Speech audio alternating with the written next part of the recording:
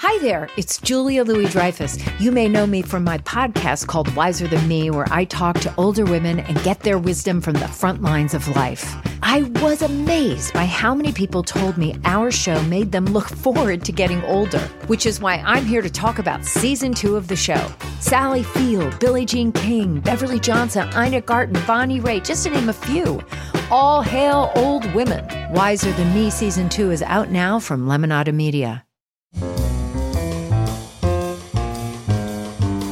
This is Merriam-Webster's Word of the Day podcast for March 1st.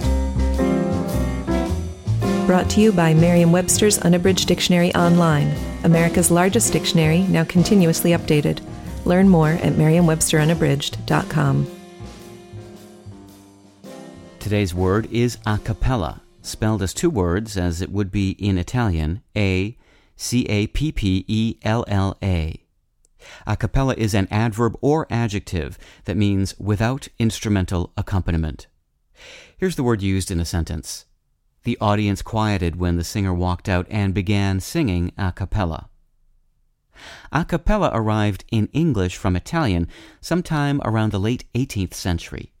In Italian, ah-kuh-PEL-uh means in chapel or choir style. Cappella is the Italian word for chapel. The English word chapel is ultimately, if independently, derived from the medieval Latin word Cappella, which is the source of the Italian cappella as well. Scholars once thought all chapel-style music written before the 1600s was performed a cappella, but modern research has revealed that instruments might have doubled or substituted for some voices back then. Today, a cappella describes a purely vocal performance.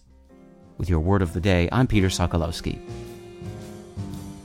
Visit the new Merriam-Webster Unabridged, America's most comprehensive online dictionary and the best source of current information about the English language. Get started today at merriam-websterunabridged.com.